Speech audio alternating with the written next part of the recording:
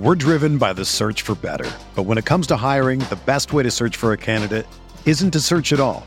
Don't search, match with Indeed. Indeed is your matching and hiring platform with over 350 million global monthly visitors, according to Indeed data, and a matching engine that helps you find quality candidates fast.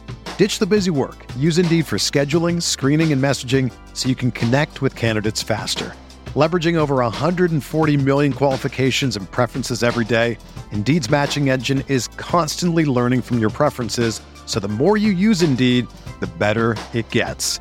Join more than 3.5 million businesses worldwide that use Indeed to hire great talent fast. And listeners of this show will get a $75 sponsored job credit to get your jobs more visibility at Indeed.com/Blue Wire.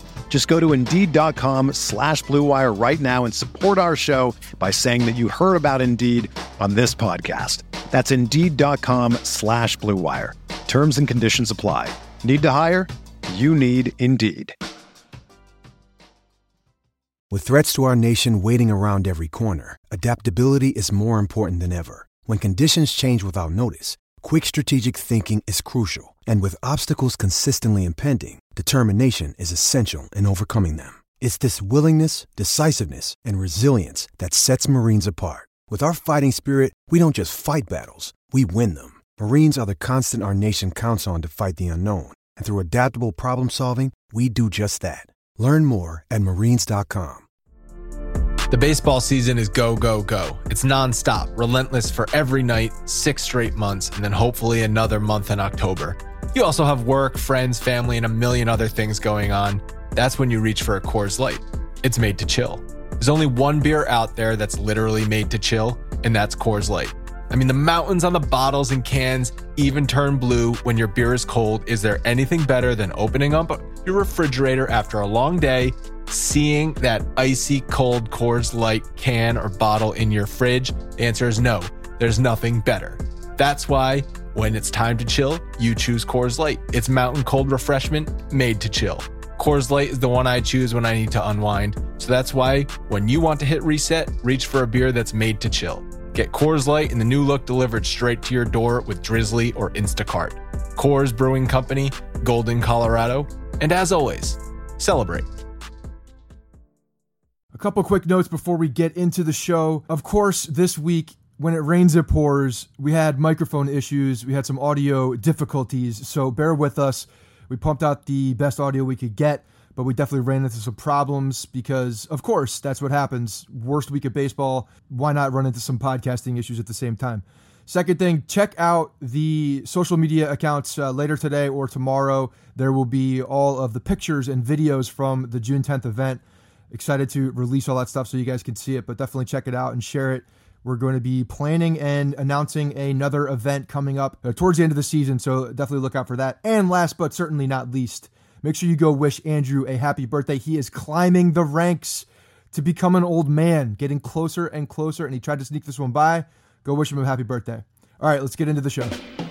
We are breaking down all aspects of Yankee baseball. This is the Bronx Pinstripe Show with your hosts, Andrew Rotondi and Scott Reinen. Let's go.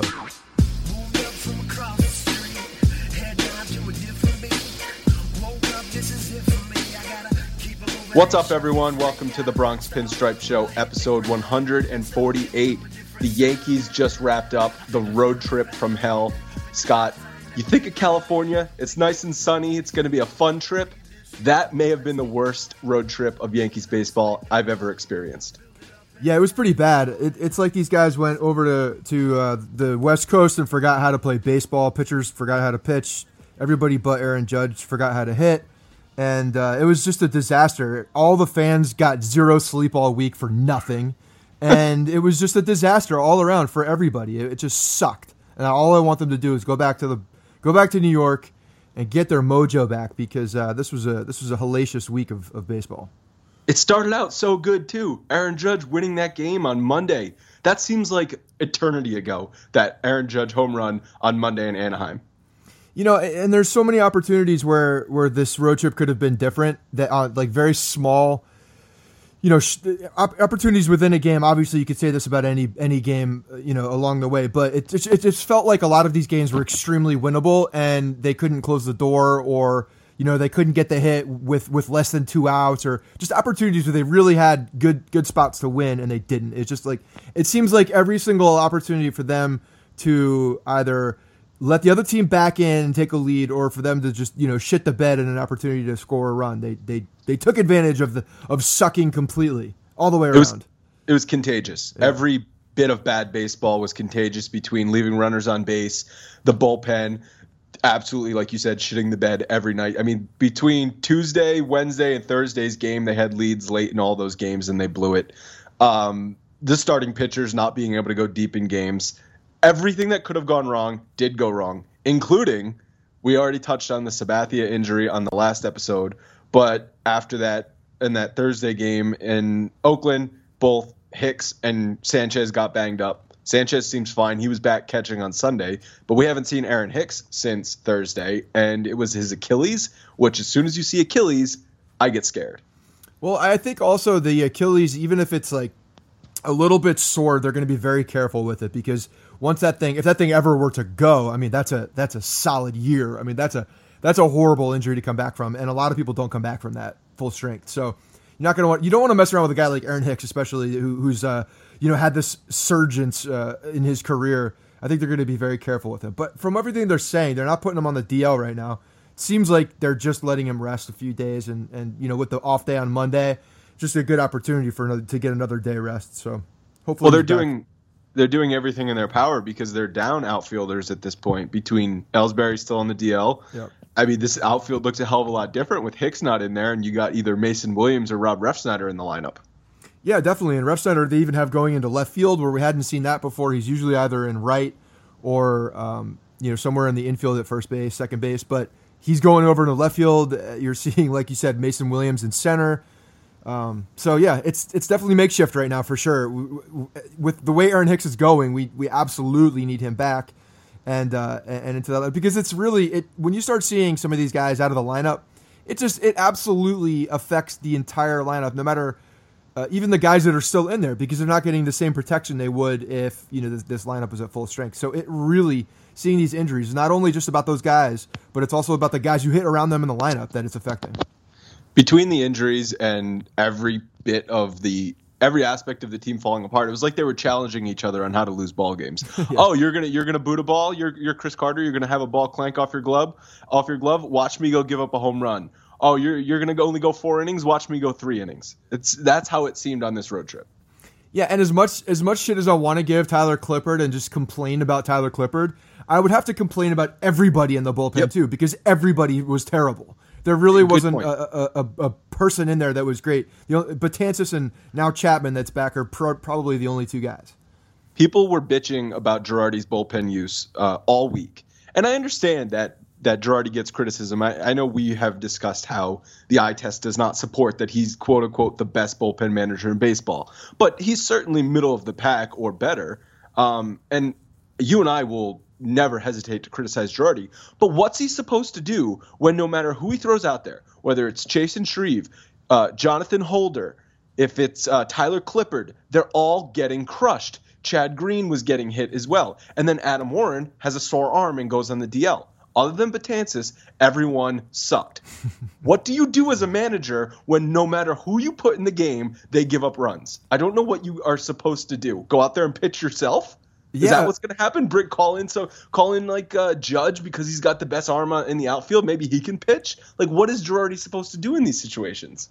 Yeah, no, he's got to run his guys out there and hope that they can handle it. But we all know that Girardi is one of these guys that has certain people that he has confidence in and will continue to go back to them at certain areas in a game. And when you have Betances, who's your closer, Chapman is done, or he's on the shelf at the moment. Warren, who's on the shelf. Those are 3 guys that he has the most trust in by far. I for whatever reason, Clippard's probably next on the pecking order, but that's purely because he's a veteran guy, and Girardi likes his veteran guys. So there's no confidence in anybody else. So he's just trying to catch lightning a bottle potentially, and maybe get some balls hit at people. But it just didn't happen. That's it.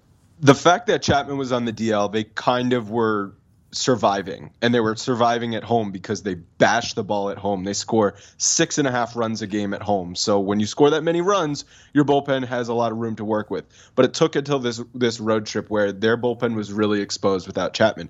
And think about the Tuesday game, the Wednesday game, Thursday, and even Friday's game. If Chapman is healthy, Betances is in a lot of those situations that Tyler Clippard and Chasen Shreve and Jonathan Holder are blowing, and Betances doesn't blow those games. Yeah, absolutely. And Wednesday they score 5 runs.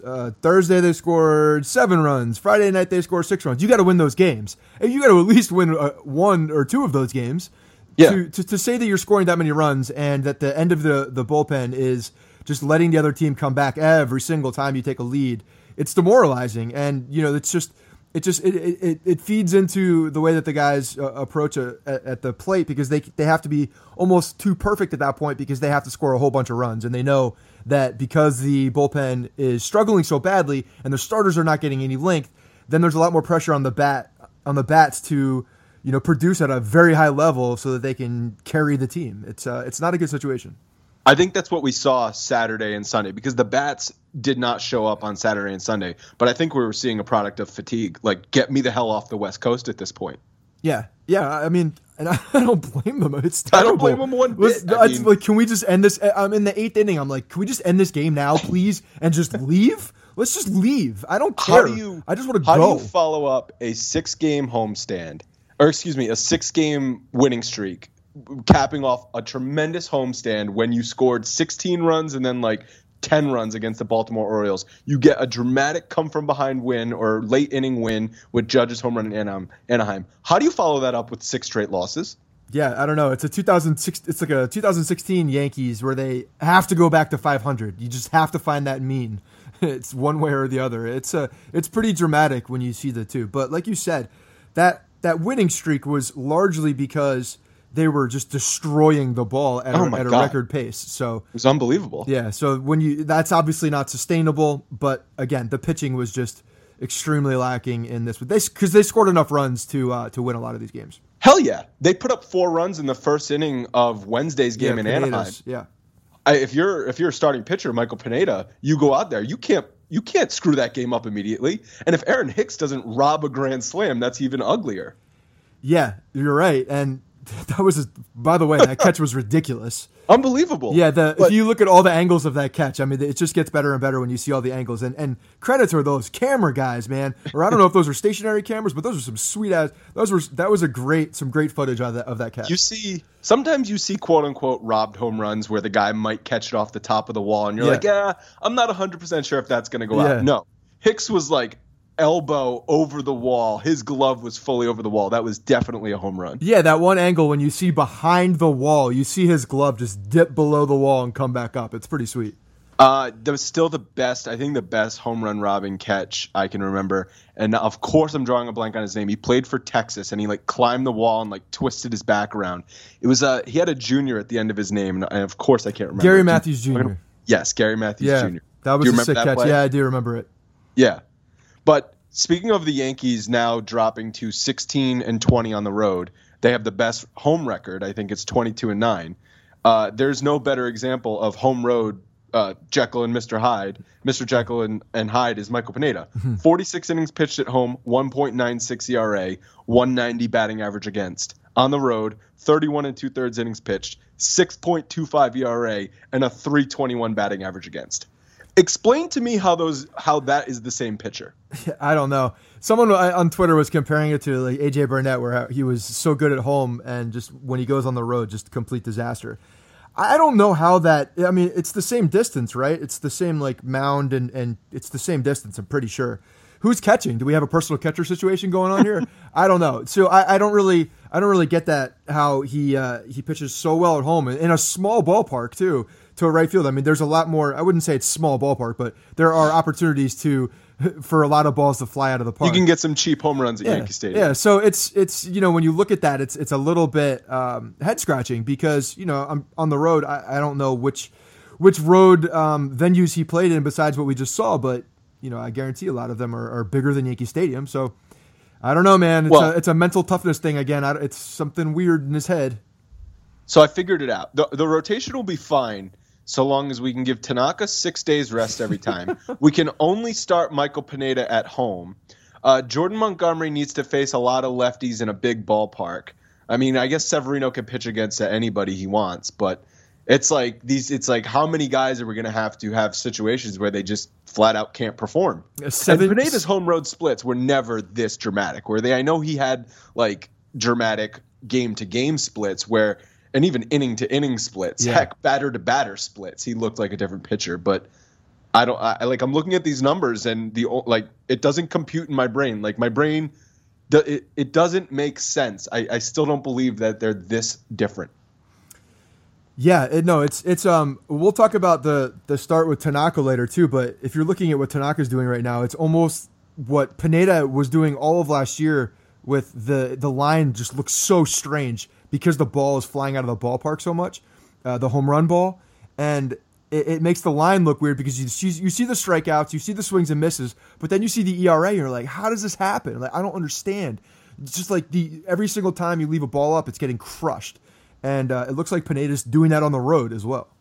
There's now 3 out of 4 starts for Pineda that have been bad after a really, really good stretch. And this is scaring me because this is the Pineda that we all know and hate. The guy that is mind-boggling, has great stuff, and just can't put it together on a consistent basis. I might need to burn the tapes of last week's episode where I put him in the conversation for a wild card start. Yeah, dude, you're on a freaking streak with jinxing people. I mean, I tell you, it's pretty bad. Yeah, I need to start getting on that reverse jinx. Yeah, definitely. Don't praise anybody or have any good gut feelings about anybody for the rest of the year, please.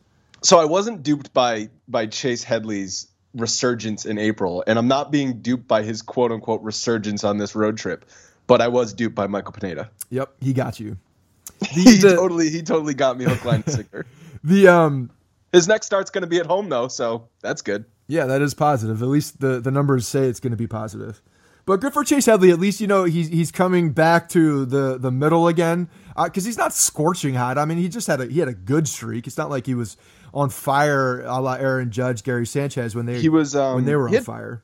He had a hit today, right, on Sunday, so he had 10 hits on the road trip. Yeah, so good more than most people. No, here's definitely. The thing though about Chase Headley: his overall batting average is about like 250 something right now. Yeah, and that's 350 in April, like 150 in May, and then it's back up to like 300 in June. Yeah, if he just hit 255 each of those months, people would kind of just ignore him and let him be.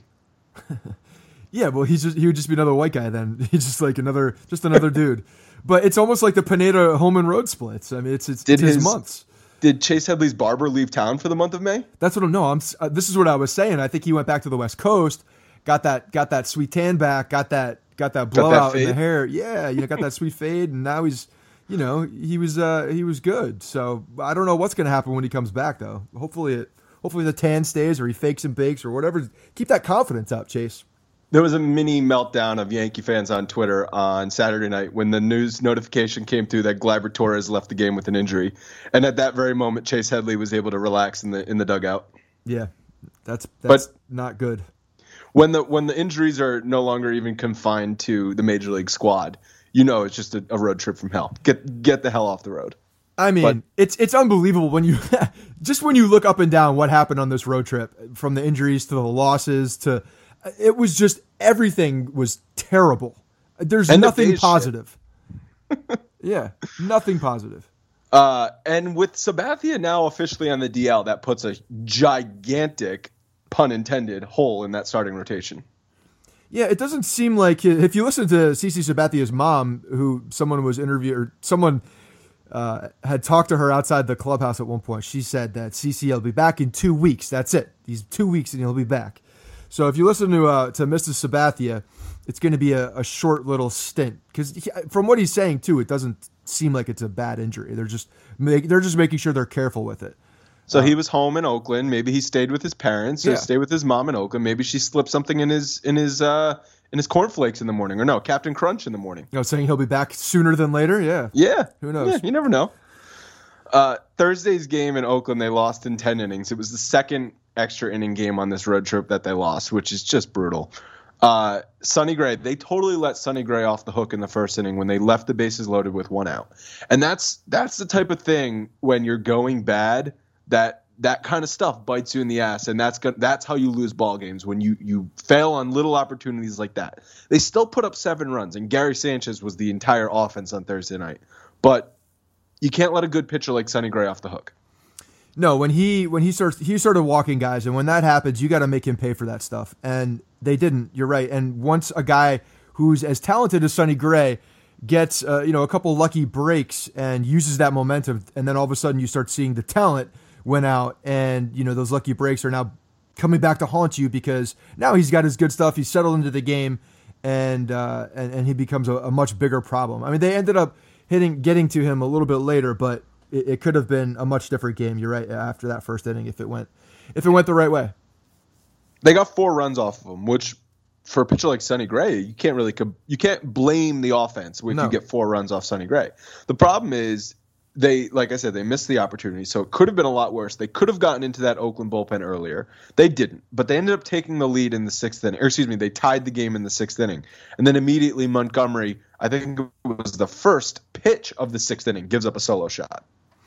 Yeah, it seems like this has been the trend, though. They get back into the game, they take the lead, Dagger. The bullpen gives it right back up. Yeah, and it happens multiple times on this trip. So they just got to keep fighting. That was the problem. The offense had to keep fighting, and to their credit, they did. They kept coming back. That's so. Let me take that back about 0 positives on this road trip. Let's talk about the one positive that we could potentially take out of this, is that this team is still the offense is still a resilient offense, and they never quit. These guys keep coming back and keep coming back, no matter if the lineup. It doesn't matter who's in that lineup. I mean, even with that bizarro lineup we saw on Friday, that they still put up runs. What'd you think of that? Ref Snyder leading off, Chris Carter batting. It was strange. I definitely did a double take. I'm like, this is no way this is right. But yeah, it was a strange lineup. Very. How strange. does your boy Ref Snyder go from not even getting any playing time to being in the batting order leading off? Circumstance. I don't know. Everybody was on the shelf. Nobody was playing, and the fact that Ref Snyder is at the top playing. Was he playing left field at that point?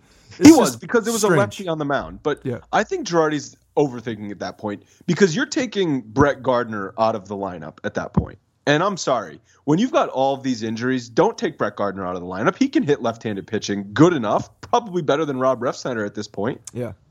Yeah, I think it's a little bit of overthinking at that point. Didi didn't play in that game either, right? Didi was held out in that game, if I'm not mistaken, because I think Torres was playing short. So I don't really get that. I mean, you got Severino, who's probably your best option to win on the road at that point. Don't you want to throw your bullets, what you have at that game, and try to win that game, and hope that Severino can be that guy? Yeah, 100%. Yeah. Especially when you've got Hicks and Sanchez out of the lineup. And you have a losing streak. So that is one of the big question marks I think that Girardi, would that I would question him on is just the overall. That game I feel like was a badly managed game, a badly pitched game, look. There is nobody safe from criticism on this West Coast trip. Everybody sucked, including Girardi. Severino, I really had a good feeling about him going to that game. I thought he was going to be the stopper. Yeah, well, he settled down. To his credit, he gave up early runs, and then he battled back. I thought he was going to be out of the game in the 3rd, 4th inning. Well, he was up to 96 pitches. Yeah. I think it was 96 pitches to start the 5th inning. Yeah, so he got through 6, right? I mean, he really did. And you could tell that he was amped up, and towards the end of that he was ready to go. And I think he ended up throwing, close to 110 pitches. It was up there. And so, I like that stuff. I like seeing him battle through adversity and still show that even if he doesn't have his best stuff, or if he gets knocked up early, that he can go out there and still give a little bit of depth and fight back, and give the opportunity to the offense to come back in the game. So, again, looking for positives and because searching for them. That's one. I think this is a good topic to talk about. Both Tanaka and Severino failed to do their job, which was win the game and stop a losing streak. However, if you just look at what happened in those games, neither pitcher had their A stuff. Severino was able to battle and actually give his team a chance, whereas Tanaka only gave him 4 innings. Yeah. And that's a problem. And maybe, I mean, I know some people may have said like, well, look, he had 10 strikeouts, so clearly he was fooling the hitters. He gave up 3 home runs. He just left pitches up, which is obviously his fault. He was leaving meatballs in the middle of the plate. But a lot of people said, well, why did Girardi pull him so early? Because you could see that he was going to continue to leave balls up, and he was going to give up another home run if he went back out there. I mean, how about first pitch of the game? Yeah, it's like it's so ridiculous. I can't thought, even get comfortable in your seat and like watch a game, and all of a sudden your team is dead. That's the type of shit that demoralizes you. Yeah, it was bad. Then he comes and strikes out the side. See, like to me, he's turning into Michael Pineda. It's ridiculous. This is what I was talking about earlier. When you start seeing the 10 strikeouts and the 10 strikeouts and 3 home runs and 4 innings pitched, you're like, how does that even happen? How do you give up that many runs, still strike out 10 people, and only go? It's so weird. It's such a strange line, especially from a guy like Tanaka that against a team like Oakland. And I guess if you look at Oakland's lineup, it's like a whole bunch of Chris Carters. I think what we referred to before. It's home run or strikeout, and so it makes sense to that point. But I don't know, for a guy like that, that's just ridiculous. He's not getting any of the ground balls on the sinker. He's not getting any. It's just man, I don't. It's really, really tough to watch him pitch when he's giving up the home run ball like that. It's freaking terrible. He kind of had some momentum coming off Monday's start too. It was a perfect opportunity. He had a big ballpark against the freaking Oakland A's that strike out a ton. Obviously, we saw that. They struck out 10 times in 4 innings against them. But then he makes the mistakes up in the zone, and they just hammer it. So it was a perfect opportunity for him to string 2 starts together and to get some momentum, to come back home and really, start his season finally. And he blew it. He was on 4 days rest, so he pitched on the 5th day because the team needed him. You're paying this guy $24 million. You need him to go out there and actually be your stopper. I tell you, though, I'm also surprised by this. I was surprised that, one, they had talked about the fact that if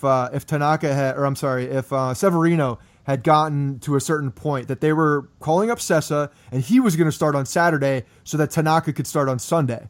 And I thought that was the plan. I thought that was going to be, especially once I saw Severino go 6. I think Sessa got up at some point on that Friday game. He didn't come in the game, but he got up to throw. Like I want to say it was in the 8th or the 9th inning. But he was there ready to go. I'm surprised that they didn't start Sessa on Saturday and have Tanaka throw on Sunday so that he could have that extra day. I am surprised that they didn't do that. I think they wanted to stop a losing streak. Yeah, but they know they're messing with fire at this point. When you're deciding between Luis Sessa and Masahiro Tanaka, right? I mean, that's an easy call. Is it? It should be. Is it now? It's not right now. So you would have started Sessa. I would have started Sessa on Saturday just so I could get Tanaka right again. I'm just trying to get him right at this point. And right, if that's giving him an extra day to get him right, then to get that confidence up, because I do believe it's an execution confidence thing. And I think it's important that he does do well, and they put him in areas to succeed at this point. Yes. Well, I'm saying we have to coddle our number 1 pitcher. Yes. Well, big picture, Tanaka pitching well for the rest of the season is more important than winning a single game in Oakland in June. Absolutely, exactly. That's exactly why. And if you're going to throw Sessa anyway at one of the 2 games, why not give Tanaka the benefit of that extra day? Why not? I'm not saying you're wrong. I'm just saying that. They ended up losing both games, so it's really a moot point. But if you just reverse the situations and Sessa went out there on Saturday and did the exact same thing where he gave up 4 runs in 5 innings or whatever it was, I think Girardi would have gotten criticized. Maybe, but Chad Green was ready to go too. I mean, they pretty much had Sessa and Green in there to combine for a start. They were ready to go with that. And you've got to be treating Girardi, and the whole team needs to be treating that Saturday and Sunday game like it's like if we're serious about making the playoffs this year, we've got to go out and win these 2 games. Yeah, especially if you're losing Saturday, you eventually need to motivate swept by the yourselves. Oakland A's. You need to like they needed to motivate themselves, and I saw nothing from them on Saturday and Sunday. They looked like a dead team. They looked like the first half of last year Yankees sleepwalking. Yeah, it wasn't a good look. So let's get the hell off the West Coast. They're coming back home, so they'll probably bash the ball again. I hope so. They need to. This team has a short memory. Yeah, that's good. That's a good thing. So I'm going to have a short memory too and just forget about this West Coast trip. I'm going to forget that it ever happened because I think that's what I do every year. And just the West Coast doesn't exist to me because every time the Yankees go out there, they suck. I think I saw you tweeting about that. The Yankees have not had a good West Coast trip in like 20 years. Yeah, someone said the last one was or below 500. Yeah, 94 I think was the last one there. So it was 9-1. And the strike season. Strike season. Yeah, so that's what I said. Curse of the strike. Anything else you want to talk about from this horrible 7-game road trip? No, honestly, I think every one of us should just put this in our rearview mirror, move on, and hopefully none of this horrible baseball lingers into the players and into New York because we need them to get back right and some home cooking I think is the right thing for. Hopefully they can feast on some angel pitching. Well, I got to tell you, my dad, I was home for Father's Day this weekend. My dad was not happy with the Yankees. It ruined his Father's Day weekend. And he's predicting by the All-Star break, the Yankees will be tied for last place with the Toronto Blue Jays. Oh, man, I wonder where you've got your positivity, your positive outlook. Now it all makes sense. It's so funny because when I come home and I just hear my dad rip into the team, I start to defend the other side. And I'm like, now I know where Scott's coming from. Because, I mean, my dad was half joking, but at the same time, when you're looking at this team, the deficiencies really, really were clear on this road trip. So they were, but at the same time, there were a lot of things that supported that and that went into that as far as injuries and they weren't hitting. Not the whole team wasn't hitting. I don't know. I think this team is too good at home and they have too much firepower offensively to go into these really long. I honestly didn't think a 6-game losing streak was in the cards, but I guess it is. I guess it's nothing is out of the way. Nothing is out of the question. But when you go home and you mash the ball like they do, I don't know. I think they'll be fine. My one takeaway, if I have to do one takeaway from this week, it's that they need better starting pitching. They need to do something about their starting rotation. Yeah, because you think the bullpen will be a lot better once Chapman and Betances. Yeah, and that's a big deal. Like having those two dominant guys at the back. Rather than just one is such a big deal. And hopefully Girardi does use the Betances as the fire extinguisher. I thought it was funny that Chapman came in a 1-run game in the 8th inning tonight, by the way. Well, before the game, Girardi said he's pitching no matter what. Yeah. Well, they flew him all the way out there. I know, which is another thing. Like why they saw the importance of winning that game. Bullpen. Yeah. But I mean, it's not only that. I mean, look at the rest of the bullpen. They were absolutely toast. Yeah. But I don't know. It was just interesting seeing him in the 8th inning. Like, oh, here's a guy that's in the 8th inning. Weird. You know what would have been hilariously ironic, which I was hoping for more than just hoping it would happen for a few reasons. If the Yankees had come back and took the lead in the 9th inning on Sunday, but Betances would have been the closer. Yeah. With Chapman still having pitched, that would have just been right up. Take that, Randy. Take that, Randy. All right, guys, before we get into mailbags, take a second and rate and review the podcast in iTunes. We're up over 300 ratings, which is awesome to see. I love reading them. I know Scott loves reading them. People who may be searching for Yankees in iTunes also loves reading them. It really helps us out. We cannot stress it enough. Take a second. Go give us that 5-star review. Again, we really appreciate it. All right, first mailbag question is from Steven Costanza, and I have a feeling that's not his real last name. I read the article on Bronx Pinstripes about trading for Hosmer. Dude is a beast, but what are some other, let's say, cheaper options at first the Yankees could trade for? Also, what are your thoughts on a Yonder Alonso trade instead of Hosmer? Yonder Alonso is kind of like the talk of the town after we were out in Oakland. Yeah, he has. I think they've been expecting a big year from this guy for a long time, and he was credited, or he was crediting Carlos Beltran actually for helping him out. I think they're both Puerto Rico guys, and from what they train in the off season. Yeah, they train well. I think also Beltran was actually giving him. I think we were talking about this with somebody, or I heard it on a broadcast at some point that he was actually giving him tips before they played, like a series before they played, and then all of a sudden he's using it against Houston. See, this is the type of shit that I hate. This did not happen 20 years ago. What, the camaraderie or the helping of each other out? Yeah, like the buddy helping each other out. Like, I'm not saying you have to absolutely hate every one of your opponents, but let's just not go and help the other team win. Well, I don't know. I think there are some. I think when you have the WBC also, and they were all together on Team Puerto Rico, so there's other camaraderie that goes there. And if your buddy who's on another team from your country's team, asks you for some tips, and you're working with an off season, I mean, is Carlos Beltran going to say no to that? Probably not. I don't know. I see what you're saying, because I hate the buddy stuff. I can't stand it, but I see it in some areas, and I get it, I guess. I just don't like to hear about it. That's the one thing. I just don't want to hear about it. Can we just keep the shit between you? Like, don't talk about it. Fans want the illusion that this is life or death for the players, exactly. like it is for the fans. I don't think that's too difficult. Just keep it behind closed doors. Just lie to us. Continue lying to me. Yeah, much better. Greg Bird had a setback. He had a CAT scan on his ankle again. Apparently the bone bruise is gone, but he's still going to see the same doctor who operated on Derek Jeter's ankle back in 2013. And apparently he also had an MRI on his knee because he fouled the ball off his knee in AAA on his rehab. He's having a terrible rehab. He's batting under 200. I'm really getting nervous about Greg Bird, that he's cursed. And I think between the two of us and our listeners, somebody may have cursed him. What did I do? I didn't do anything. You allowed it to happen. Oh, please. You sat next to me on that couch in Tampa, and you allowed me to call him the MVP. I cannot be responsible for the things that come out of your mouth. Yes. You have to be. What was that? 7 beers deep at that point? You can't get me drunk and put me on a podcast. Look, it's a problem. The fact that this is still an issue, and I mean, what is he hitting the same spot with another foul ball? Like this is way too Teixeira-like.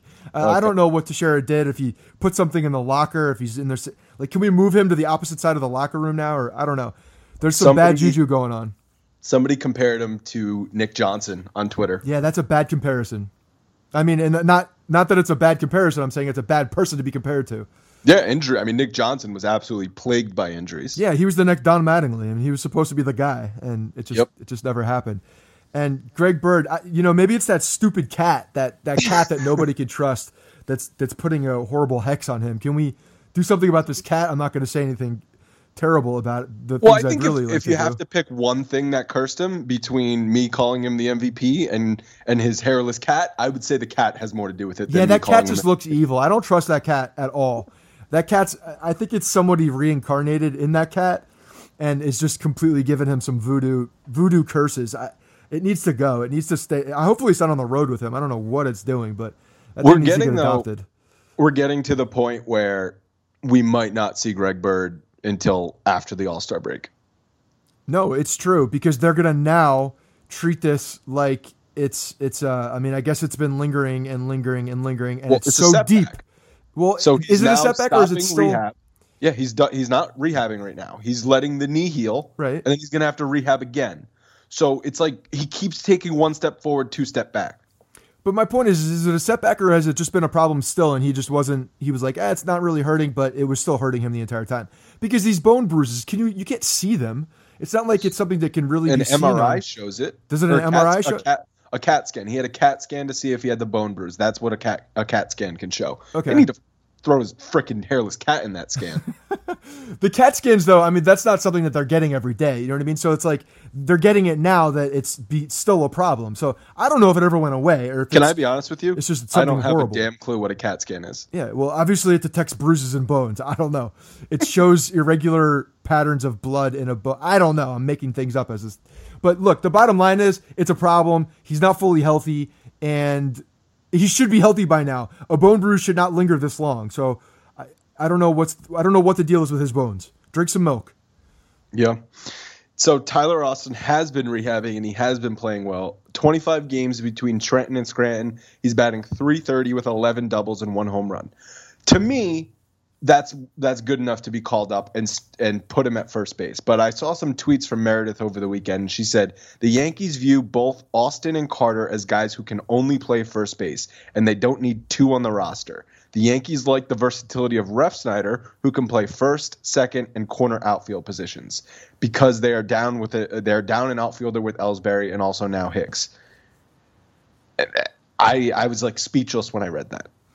See, the problem is, you look at Chris Carter is starting to fall into these home runs that we've seen on the back of his baseball card. And you start looking at, we know the batting average is what it is because he's a low 200 guy. He's always been that guy. He always strikes out a ton. And then now we're starting to see him fall into these. Here's the problem. He was never supposed to be a full-time guy. He was supposed to be a backup first baseman. Now he's our full-time guy. We're seeing him every day. We're seeing what a terrible baseball player he is and that how he just, runs into these home runs occasionally. And it's so frustrating to watch because you see a guy like Tyler Austin where we've seen him come up before. And I see what they're saying about he's only a first baseman, but that's just, he does play outfield. We saw Chris Carter at right field at one point 2 weeks ago, right? Or last weekend. So yeah. But Tyler Austin's a guy that's going to give better at bats, in my opinion. He's a younger guy that could just, I don't know, fit into this team better. Is the problem right now the $3 million? He's less annoying. That's the bottom line. So the $3 million, or this is a depth move? Because if you get rid of Chris Carter and Tyler Austin sucks, then what do you do? Yeah, I mean, I think right now Cashman is probably playing it safe because, like you said, if you DFA Carter, although I don't see who would pick him up, but you DFA Carter and you call Tyler Austin up and he has a setback, then you're screwed. Yeah, but what's James Loney doing? Is he around? Yeah, he's usually floating around somewhere. Atlanta? I have no idea. I legitimately don't. Is he playing? I don't know. Whatever. But if we're just deciding between Tyler Austin and Chris Carter, it's an easy choice. Yeah. No, I agree. What's Billy Butler doing? He's Country Home Fried Breakfast or whatever the hell his name was. Is he in Japan? I don't know where he is. Again, this is two guys that I don't know where they are. What about Ryan Howard? Ryan Howard's still playing ball, right? I did a Google search on Billy Butler like a couple weeks ago, and it's like he's erased from the internet. But I mean, damn, he would look pretty good right now. Yeah, he would. That guy can hit. I mean, and he could play first base a little bit. So I don't know. If you're looking at what we have and then you go out on to see what's on the couch right now, I bet you could find a lot of the same guy. You know what I mean? There's probably a lot of that. The guy who can play first base decently with a decent glove. Is Doug Mientkiewicz still playing baseball? We could find that, and then John Olerud. Yeah, there's a couple of these guys that we could filter in their worst case scenario. So hey, we saw Tino at the Dynasty event last August. Looking pretty good. In game shape. Looking pretty good. If Chris Carter is the one that sort of derails Tyler Austin's Yankees career, that sucks. Yeah, I don't know how much confidence they really have in Tyler Austin. I feel like this is also playing to what they think about him as a player. Well, what do they think? I don't think they think much of him, honestly, because if they did, I feel like this is just such a perfect opportunity for him to come in and play. And I understand now we're looking at, to me now, because of what happened on the West Coast and the injuries in the outfield, it makes Refsnyder actually more valuable because of that defensiveness. And if they're not considering Tyler Austin as beautiful irony. Yeah, as a guy who could go out and play a corner outfield spot, then I guess I understand that. But I guess I don't know why they say that he can't play the outfield. It's like them saying that Refsnyder couldn't play second base when he was fully capable of playing second base. So part of me also reading these tweets from Meredith says that say Ellsbury and Hicks are both healthy, they don't need Refsnyder anymore. Right. Then they may have more confidence in calling up Tyler Austin and getting rid of Chris Carter. If they are both healthy, if Hicks and Ellsbury are both in there and they're both healthy and playing, and Refsnyder's on the team, then take that as a complete knock on Tyler Austin's stock as a Yankee. Completely. So we took the really long route to get to this, but Eric Hosmer, rumors kind of floating around. He's a rental player right now. The Royals do not look like they're going to be contending this year. They don't know if they're going to be able to re-sign him. Probably not. He's at least going to test free agency. So do you think that's an actual realistic possibility? I just don't think that the Yankees are going to be going out and trying to, get a mercenary for 1 year. I don't think that's if you look at what's going on, everybody, including Cashman, has stayed the course of this rebuild, staying with the youth, staying with these guys. I just don't see them going out and giving up much for a guy like Hosmer to try to win right now. I don't see it happening. Yeah, does bringing in Eric Hosmer or Yonder Alonso, who also Steven mentioned, really, what does that really do for you? It's kind of like putting a Band-Aid on something that isn't really the problem of this team right now. No, it's true. I mean, first base production is an issue, but it's an issue, but it's not one of the biggest issues by far. No. I mean, their offense has been one of the best in the league with nothing from first base. I think they could get better production out of first base, obviously, with guys even in their minor league system. Regardless, even if you stay with Chris Carter for the rest of the season, starting pitching and even bullpen depth I would put above the first base issue. 100%. I think that's where we're looking. I don't think that they're really going to go out and find at the trade deadline, do anything with a position player, honestly. If it's first base, it's going to be a very small move. It's not going to be anything that's groundbreaking. It's not going to have any major prospect in it. It's going to be a B-level prospect and could be a guy that hopefully like a rebound type thing. You know what I mean? It's not any like a Matt Reynolds or Matt Reynolds or Mark Reynolds. Sorry. Somebody like that. Dude, he's having a great season for Colorado. He's had a couple good years. But so obviously Colorado, but I'm saying that type of player. That's the kind of guy I could see them going out and getting and not really giving up much. So our guy RJ loved Mark he Reynolds. does. Well, we had called for Mark Reynolds for a while when Teixeira was doing absolutely nothing, and Reynolds is out there just hitting bombs, whatever team he's on, Milwaukee or Colorado or wherever the hell he is. But he's but a guy like that I could see them going after. Hosmer to me is going to be too much. Yonder Alonso is interesting because he's a younger guy and could fit more in that long term puzzle. But then you're giving up really on Greg Bird, and you're just kind of you're saying, okay, he's not in our future. Alonso, if they were to go out and get him, which would be a lot more expensive, then to me that's more of a future move too. So both Alonso and Hosmer are free agents after this season. Yeah, so Alonso will cost Let's more put it too. this way: they wouldn't cost. I don't think either of them would cost a top three prospect in their system. Well, like I was saying, I tweeted this out too. I'm hoping that Cashman was in Oakland, throwing it back with Billy Beane so that we could expose that son of a bitch as a terrible GM he is and go out and get me Alonso, get me Sonny Gray, and give him Dustin Fowler and Jorge Mateo.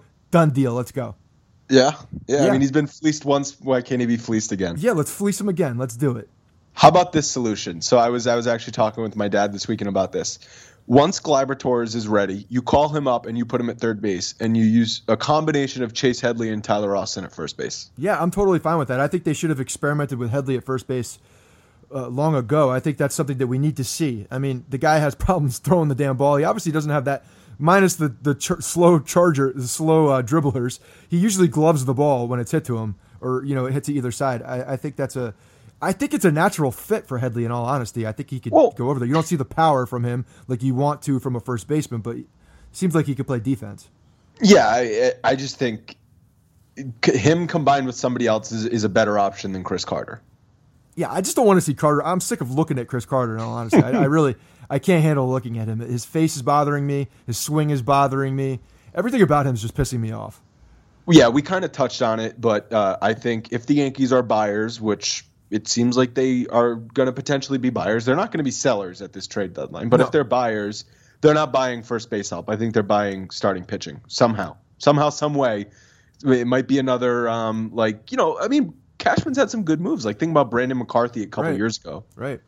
He can sort of pick somebody out of nowhere that you might think is a nothing move, but it turns out to actually be value. And if there's aside from a free fall and the Yankees are still in this come September call-ups, I mean, the offensive side of the ball is still going to be getting better when we have September call-ups because there's a lot of guys who can still contribute down in the minor leagues.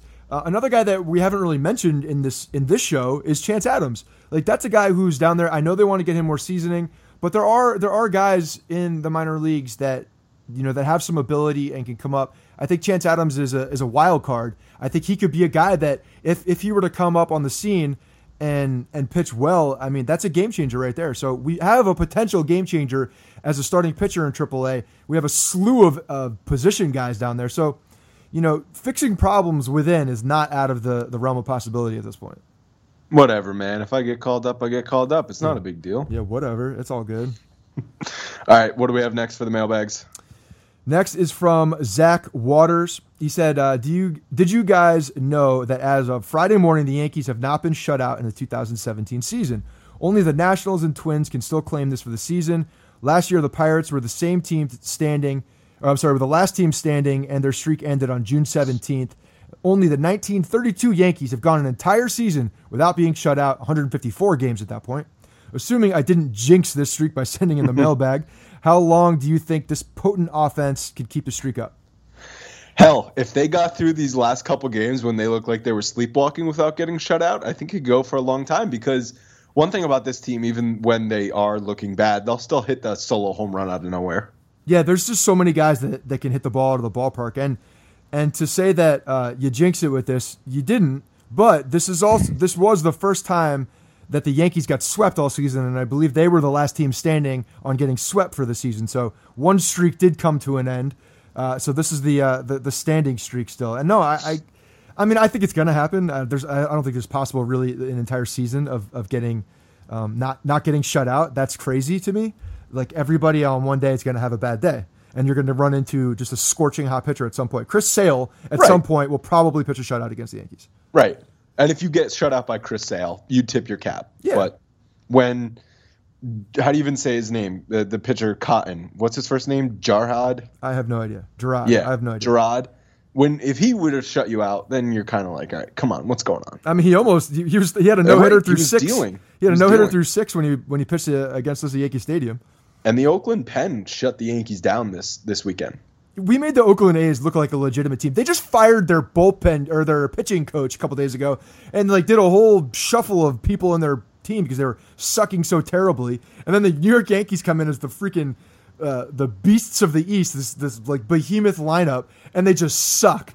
It's the most ridiculous thing that you could ever see. Their last place, I assume, the Oakland A's coming in and just sweeping the juggernaut Yankees at that point.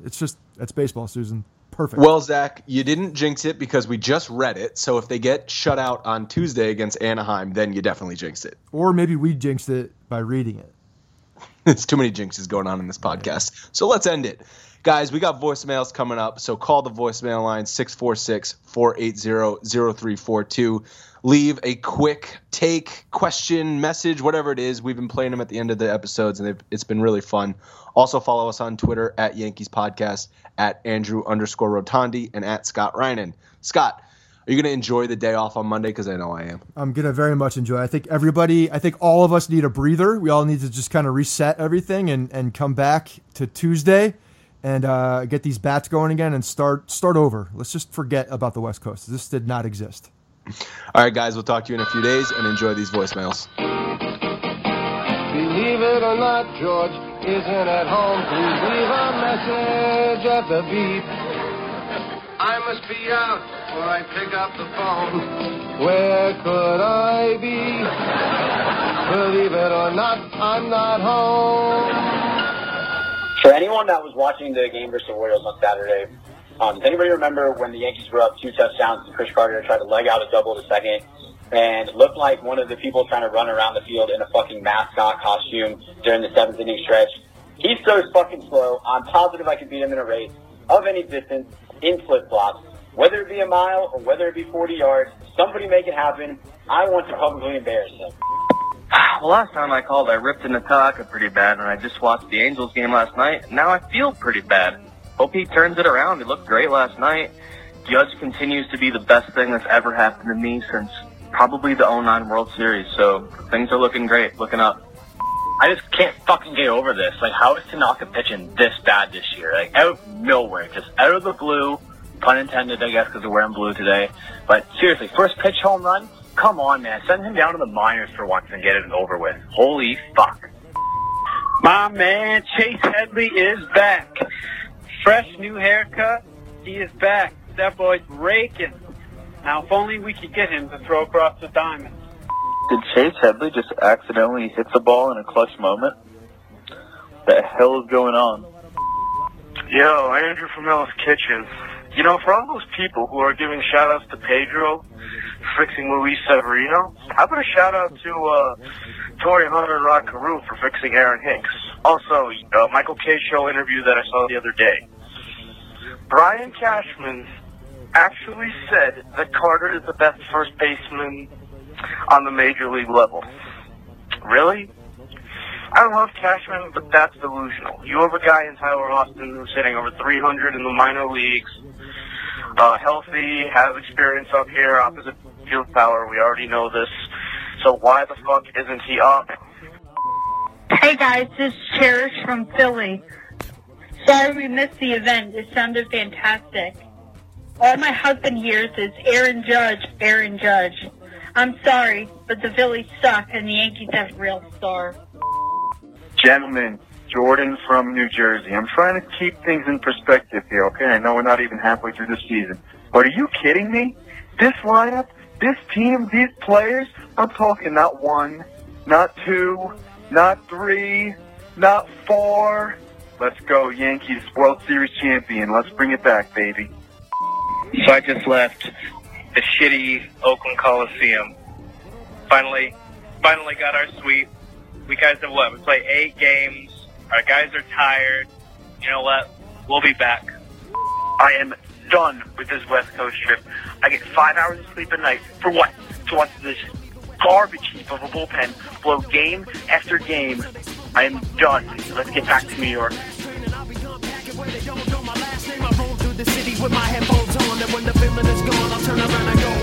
Hey guys, thanks for listening to the Bronx Pinstripes Show. Make sure you find us on iTunes and subscribe so you can get all new episodes directly onto your phone. If you do like the show, we'd love for you to take a minute and give us a 5-star rating and review in iTunes. It really helps us out and allows us to create more shows. We're on Twitter at Bronx Pinstripes and the same on Facebook. You can always find us there talking Yankee baseball. Thanks again, guys, for your support. Really appreciate it, and go Yankees.